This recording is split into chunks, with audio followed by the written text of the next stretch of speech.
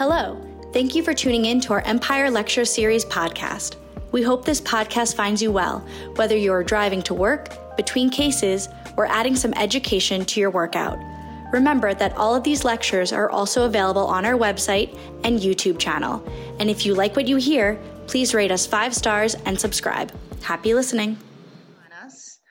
So I want to say good morning to the New York section, all our friends that are joining us from all over the United States and the world, really. We have an exciting morning planned for all of you pertaining to topics in sexual medicine. We have 3 speakers with us, and we're kicking it off at the 7 o'clock hour with Dr. Robert Valenzuela. Dr. Valenzuela attended medical school at Mount Sinai and then completed his residency at Beth Israel Hospital. He then worked at Columbia for 18 years, we were just discussing, and I have so many fond memories of working with him as a resident, taught me so much. And he's currently the director of penile prosthesis surgery at Mount Sinai School of Medicine within the Department of Urology. He's definitely one of the highest volume surgeons for penile prosthesis surgery in New York City. And we're really delighted to have you join us this morning, Dr. Valenzuela, to discuss penile prosthesis infection, how to prevent this and how to manage it. So good morning. Good morning, Gina, and good morning to all. Thank you so much for having me. I think this is a great opportunity. This is a topic nobody really wants to talk about, but it's the reality, and we must all face it, because if you operate, you can't have any complications if you don't operate. That's just the way it goes. And infections is one of these things. No matter how much we try to correct for it, there's always something that can happen. So we're going to kick it off with a little bit of, so these are my conflict of interest. So I'm going to talk about each of these topics, a little bit about the pathogens, risk factors, surgical planning, treatment of prosthesis infections, and we're going to conclude on what the recommendations are. Keep in mind, based on the amount of time, I had to trim this down significantly. This can be a really long talk because there's so much to talk about and so much work has been done, but still more to be done. So while some may not agree, penile prosthesis is the only cure for erectile dysfunction refractory to medical management. In the US, more than 25,000 IPPs are performed annually, and inflatables make up the majority of these implants. These patients report very high satisfaction rates, and we are fully aware of that. But despite improved device durability, advancement in surgical technique, antibiotic-covered prosthesis, and guidelines in pre-op antibiotic prophylaxis, infections continue to occur. Now, this is a nice little table that talks about the strategies for reducing primary infection. Given the risk for infection at the time of IPP placement, surgeons performing this procedure should have a comprehensive plan for infection prevention in the preoperative period or in the perioperative period. And interventions can be divided into the following phases. You have pre-op, intra-op, and postoperative. And some of these strategies are very obvious, but some of them are things that we really never think about. And we'll talk about some of them as we go along. One of the things that people don't usually think about is about nasal swab and treatment for Staph aureus. And it's one of the things that's come up before.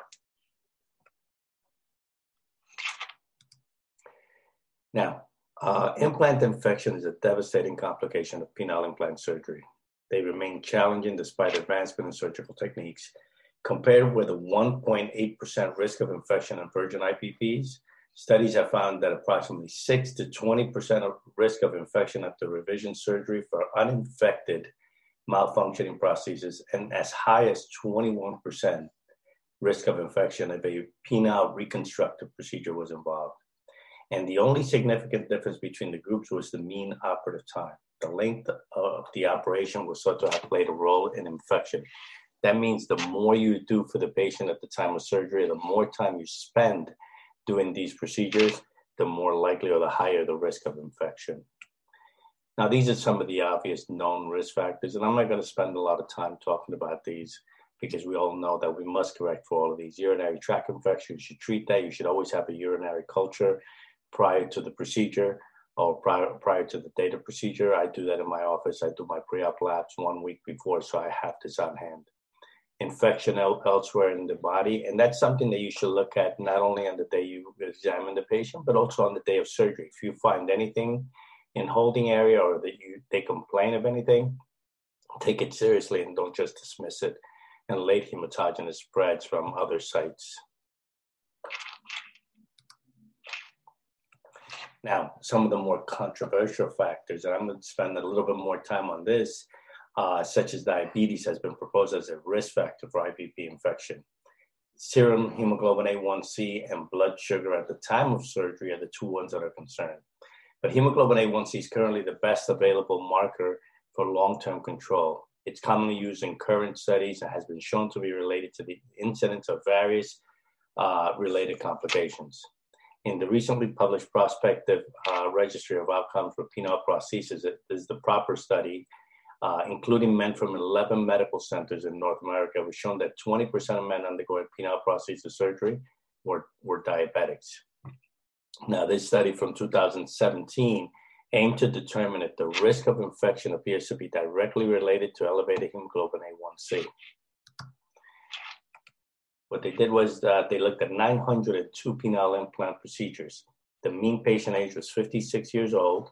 The mean hemoglobin A1C was 8, and with an 81% of men having a hemoglobin A1C of greater than 6. The procedures were performed by 16 different surgeons at 8 different medical facilities. In all, 91.6% of the procedures were performed by high-volume surgeons. Again, this is one of the things that we'll talk about also, the high-volume surgeon, and if that can make a difference. And all reduced surgeries only accounted for 2% of the implants. The study population consisted of 674 diabetic patients with 550 with poor glycemic control. And you can see on this graph what the glycemic level was at the time of surgery. And you can see that over 500 of them had poor glycemic control.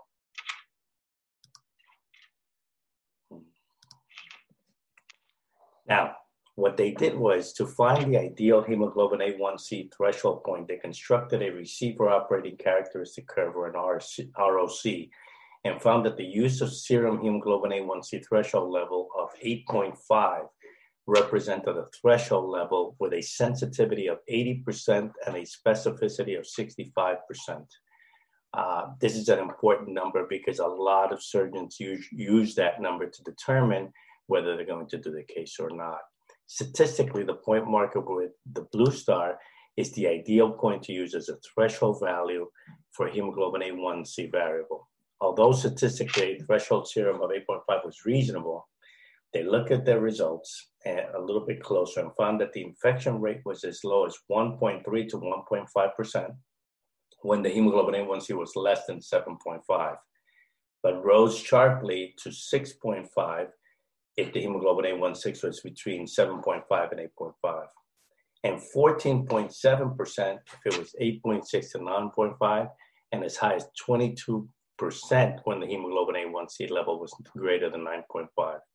So now, putting all this information together, what they felt was, we cannot allow for this level of infection. So statistically, they felt that the hemoglobin A1C threshold point, the ideal one would be 7.5. You can see here in the red star. Now that sounds great, right? But the problem is that using a 7.5 threshold, what would happen is you would raise the sensitivity to 94%, but a very low specificity of only 44%. This would mean that, yeah, you have lower risk of infection, but you really block out a lot of our patients. And those of us who do a lot of implants quickly realize that sometimes the patients just can't get there.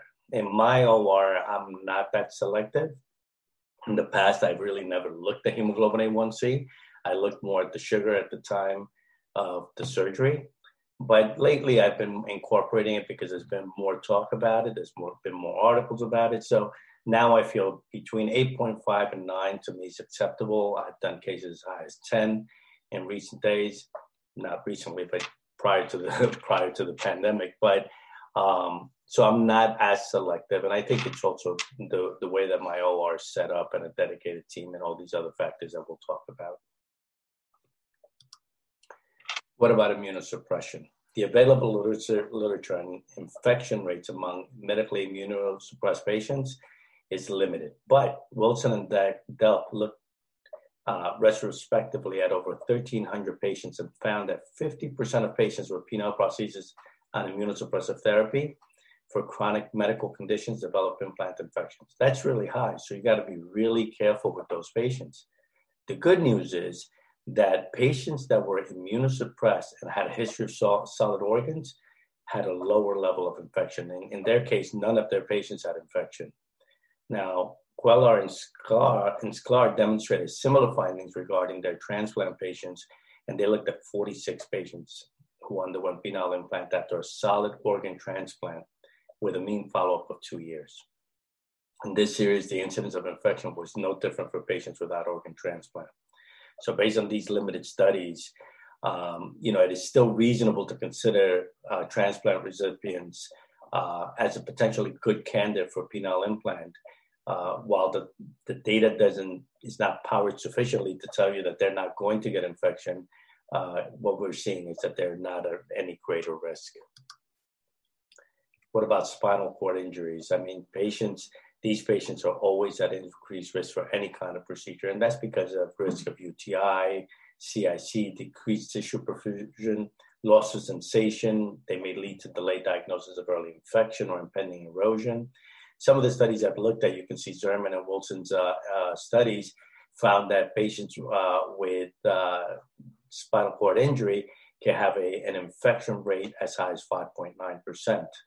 Now, Jarrow specifically looked at this series, a series of 24 patients, and he found no significant increase of infection. In fact, he found no infection in this group of patients.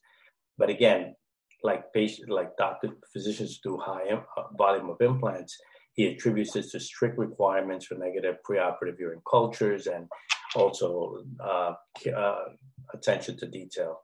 So the bottom line is that this population may best be served by increased vigilance on the part of both the patient and the surgeon for any breaks in skin integrity, adherence to negative urine cultures before surgery, and optimization of bladder management.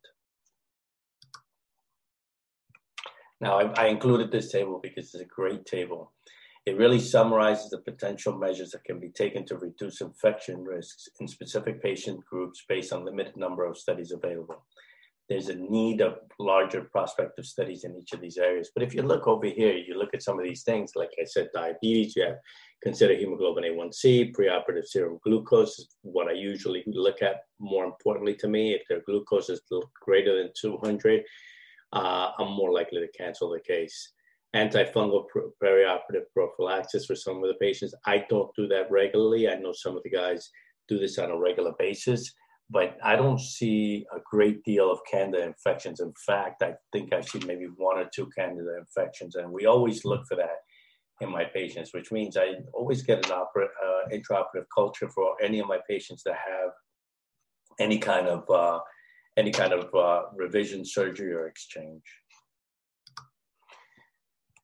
What about the type of pathogen? The type of pathogens infecting the implants has changed recently from gram-positive to gram-negative bacteria and fungus. To protect against infection, AMS introduced the pre-coated prosthesis, and Coloplast developed a hydrophilic coating for their prosthesis. And we'll talk about this, each one of them and how they affect us. So first is the biofilm. The implanted prosthetic devices are at risk for infection because they provide a platform for the development of a bacterial biofilm. This is an organized bacterial colony that grows on the surface of the implant. Bacteria attaches to the surface, usually by charge attraction, hydrophilic and hydrophobic interactions, and by specific attachment of fimbriae. Now, growth and colonization and maturation follows the attachment. The mature biofilm is composed of 3 layers. A linking layer or linking biofilm. The base is made up of a compact layer of bacteria and the surface film from which free-floating bacteria or planktonic bacteria can arise and spread. Bacteria deep within the biofilm matrix live in a protected environment, and diffusion of antibiotic is difficult. This is due to low oxygen tension, leads to a lower bacterial metabolic rate, rendering the bacteria fully resistant to high levels of antibiotic. How to get rid of that? You can't. The only way you can get rid of that is getting rid of the implant. Effective strategies to reduce infections rely on prevention of biofilm formation through surface modification. And that's what Coloplast and AMS or Boston Scientific have done. So to that end, the antibiotic-coated medical device such as central venous and bladder catheters have proven effective in reducing bacterial colonization and biofilm formation. This leads to a decreased rate of infection. In 2001, AMS released its AMS 700 series penile prosthesis. We all know it very well because of the orange color on it. This prosthesis is coated with what's called Inhibizone, which is a combination of rifampin and minocycline. Since then, multiple studies have found that this device significantly reduces infection rates in men receiving penile prosthesis. Now, not until, well, I guess in 2009, the FDA approved AMS 700 with Inhibizone as the only inflatable penile prosthesis shown to clinical evidence to reduce the rate of provision surgery due to infection. This coating, called Inhibizone, consists of a combination of rifampin, minocycline, and it's really a proprietary manufacturing process that impregnates the antibiotics onto all prosthetic surfaces. They have not been able to do that to the rear tip. So we're still implanting a piece of the implant without any coating, which is still a bit of a concern. Now, the prosthesis itself is made up of 3 separate layers, and you can see what they are here. But the outer layer is, with Inhibizone, is a silicone elastomer layer, and this elutes the antibiotics slowly. So the combination in vitro, these antibiotics were shown to inhibit staph, including culture from vascular catheters that were collected from patients with confirmed catheter-induced septicemia or any other kinds of infection. And further in vitro studies demonstrated that the coating segments of the catheter with rifampin and minocycline were superior to using vancomycin and inhibiting staph species and Enterococcus. It was also found to be more effective than cetazidime against gram-negative or Pseudomonas, and against amphotericin B against Candida. They didn't look at that, but it was found that it was great for that as well, that you coat it with amphotericin B. Now, this is how the antibiotic is released. It elutes initially at high rates within the first day of the rifampin, and minocycline elutes after 7 days. You can see that most of the antibiotic is gone. Keep in mind the concentration of antibiotics used are very much lower, and you can see what these doses are on the 24 centimeter prosthesis. Are very much lower than blood levels when we give it systemically. Keep in mind, this is very important, the presence of antibiotic coating cannot be used in patients' documented allergy to either rifampin or tetracycline, and is contraindicated with patients with systemic lupus erythematosus. Rifampin and minocycline have been shown to induce SLE-like clinical features in some of these patients, and it causes a drug-induced lupus phenomenon in patients with genetically susceptible individuals. The Titan penile prosthesis, originally Mentor, coated with polyvinyl pyrrolidine, is a hydrophilic substance that reduces bacteria adherence and absorbs and elutes antibiotics. The device is immersed intraoperatively with the surgeon's desired antibiotic mix or cocktail. It was first introduced in 2002. The 1-year follow-up after its introduction was presented by Dr. Hellstrom out of Tulane University. And what you can see here, he looked at over 2,000 Mentor Titan hydrophilic coated implants between September and August of 2002 and 2003. And these were compared to the 482 Alpha-1 prosthesis, which were non-coated. And the infection rate for the Titan group was only 1% as compared to 2% in the non-coated prosthesis. In Table 2 and 3, the individual infections and their cultures data are presented, as well as duration of implant. And you can see some of these implants had a significant lifespan. Here, you have 105 days. These are very short, 3 to 4 months for the most part. Staph species predominate in both groups. 7 of the Titan clinical infections had negative cultures, and 1 culture was positive for Candida, which I don't think we saw any in the non-coded group. They concluded that theoretical reduction of bacterial adhesions conferred by the hydrophilic PVP surface and the ability to choose which antibiotic the device is immersed intraoperatively gives the implanting surgeon a distinct advantage with this product. The other thing is that all segments of the prosthesis are coated, including the rear tips. Now, what about prophylaxis antibiotic? This multi-institutional study was to investigate penile prosthesis infection microbiology and to consider which changes in practice could decrease infection rate. They also evaluated current prophylaxis guidelines in order to develop and propose an algorithm for infections. The authors reviewed intraoperative cultures obtained at the time of explantation or any Mulcahy salvage prosthesis case from 25 different centers. And cultures were obtained from purulent material in the implant space and from the biofilms. They obtained 227 intraoperative cultures at salvage. 38 of the 153 cultures, 25% grew multiple organisms, and gram-positive organisms were found in 73 and gram-negative in 39% of the positive cultures. You could see that some of these cases also had significant Candida, 11.1%. Now, what they did was they went back and looked at the intraoperative antibiotic regimen for all these patients and found that in general, most surgeons used antibiotics consistent with AUA or EUA guidelines. 22% received cephalosporins and aminoglycosides, and 56% received vancomycin and aminoglycosides. But look at the variety and the type of antibiotics that they use intra-op. They really had a significant variability in what the surgeons used. Now, if you look at the list of bacteria and fungi found in 153 positive cultures and frequency, note the Candida species again was 11.1%, and MRSA is 11.1%. Okay. Now, this table demonstrates the efficacy of the AUA and EUA antibiotic guidelines in the organisms isolated in this study, okay? Now, the results did not consider bacterial resistance, okay?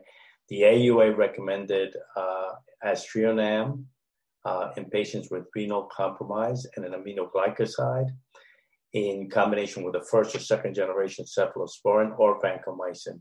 In our institution, we generally use Vanco and Gent on all of our patients.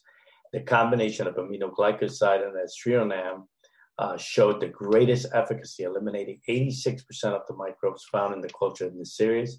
However, this combination only had 25% anaerobic coverage and lacked fungal coverage. In fact, both of them lacked fungal coverage. Now, the EUA suggests a second or third generation cephalosporin or a penicillin agent with anti-penicillinase efficacy. Ampicillin sublactam was the most effective single agent in the AUA guidelines and eliminated 72% of the culture microbes in this series. The anaerobic coverage was excellent. 100% of these patients were covered. Okay, you can see that over here, but they sacrificed gram-positive and gram-negative coverage. And like the AUA recommendations, did not cover Candida. This study documented a high incidence of infections with anaerobic bacteria, Candida species, and MRSA. Approximately 1/3 of IPPs had negative cultures and 25% positive cultures.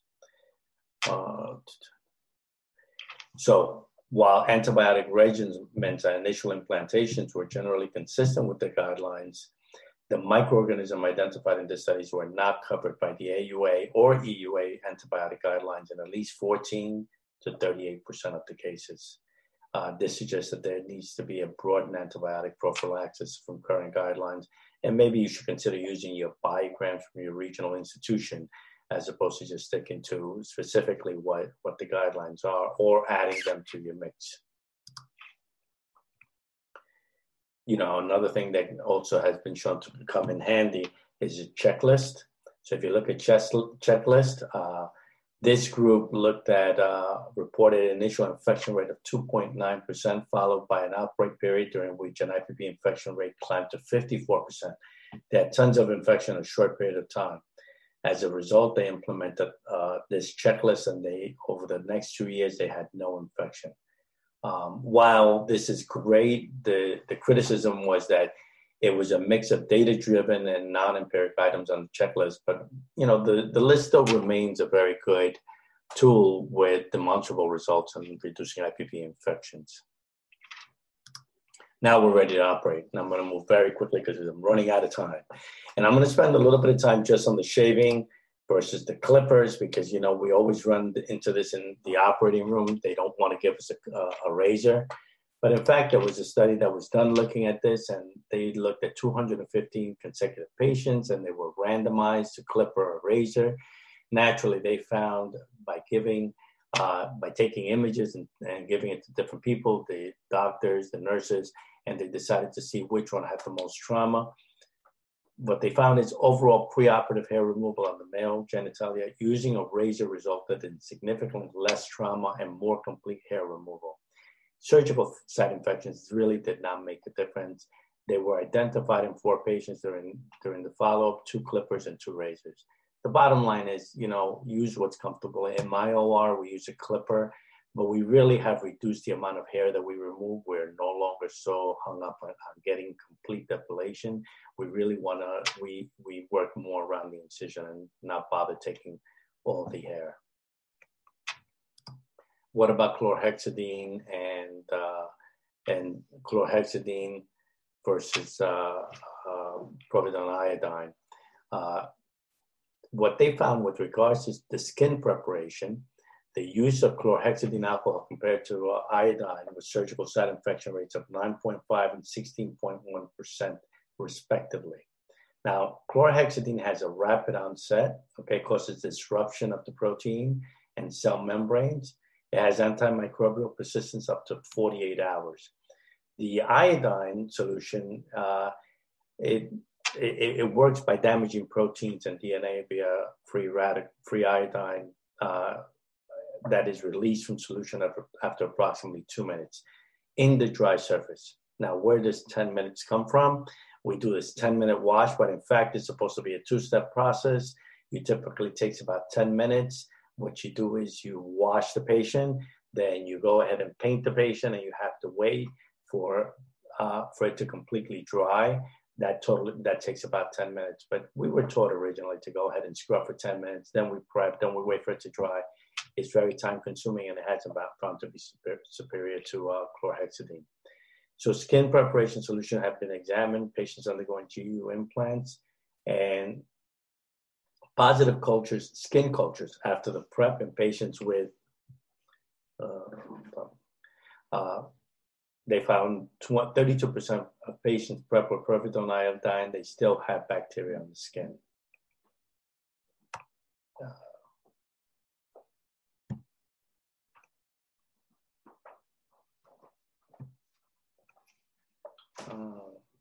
Now, another thing to consider is looking at team preparation, intraoperative care team composition if you have a dedicated team. Now, Gerard Henry demonstrated 14% infection rate among IPPs placed by different surgeons in a large multi-specialty group compared to his rates of 0% infection for a single surgeon. He attributed his lower infection rate to decreased operative time. Keep in mind, this is very limited. That is a single surgery center and the surgeon individual. That is not generalized to other providers. But the bottom line is, if you have a dedicated team, it is a lot better. Everybody knows their position and really takes the case very seriously. The no-touch technique introduced by Dr. Francois Eid has also made a huge difference in terms of reducing infection rates. We'll go through this very quickly. What he does is he coats the undersurface, and just the penis is exposed. Once he creates the opening, he puts another covering, and then go ahead and implants the prosthesis through that space with minimal contact. And the good thing about this technique is that it can be modified. You can see what his infection rates are. They're very low. He claims at about 0.46 infection rate for all his cases. And this can be modified to the patient's preference, and you can go ahead and use any permutation of this to minimize contact. And I think that's important, and we do practice some of this in some of our cases. What about the mummy wrap? This is another thing that we talk about. The mummy wrap has been recommended, and this may aid in hemostasis, but also has been shown to be associated with decreased odds of infection. But, you know, the potential mechanism may be that it really decreases hematoma, which can be a nutrient source for bacteria. Also, by the use of a JP, you can reduce hematoma. Tight corporotomy closure is important, device postoperative inflation, surgical drain. All these things are very important in order to reduce the hematoma and also reduce the risk of infection. But you can see this is one of my cases, and you can see to what extent we do hair removal. We're not very aggressive at all. We still leave a lot of hair behind. And that hasn't changed anything in my patient population. Okay, so ambiguity exists regarding the need for and duration for postoperative antibiotics. So, you know, in a study that was done, 89% of physicians prescribe postoperative antibiotics. But there's no evidence to guide this practice. The recommendations for overall surgical care indicates that antibiotics should be discontinued within 24 hours of the procedure. I think it just helps us sleep better at night knowing that they're on antibiotics. I keep my patients on antibiotics until the day after I remove the JP. So all my patients go home with the JP in place. They come back to the office 2 to 3 days later, and then we take out the JP. Their antibiotics usually end the next day, so 4 to 5 days.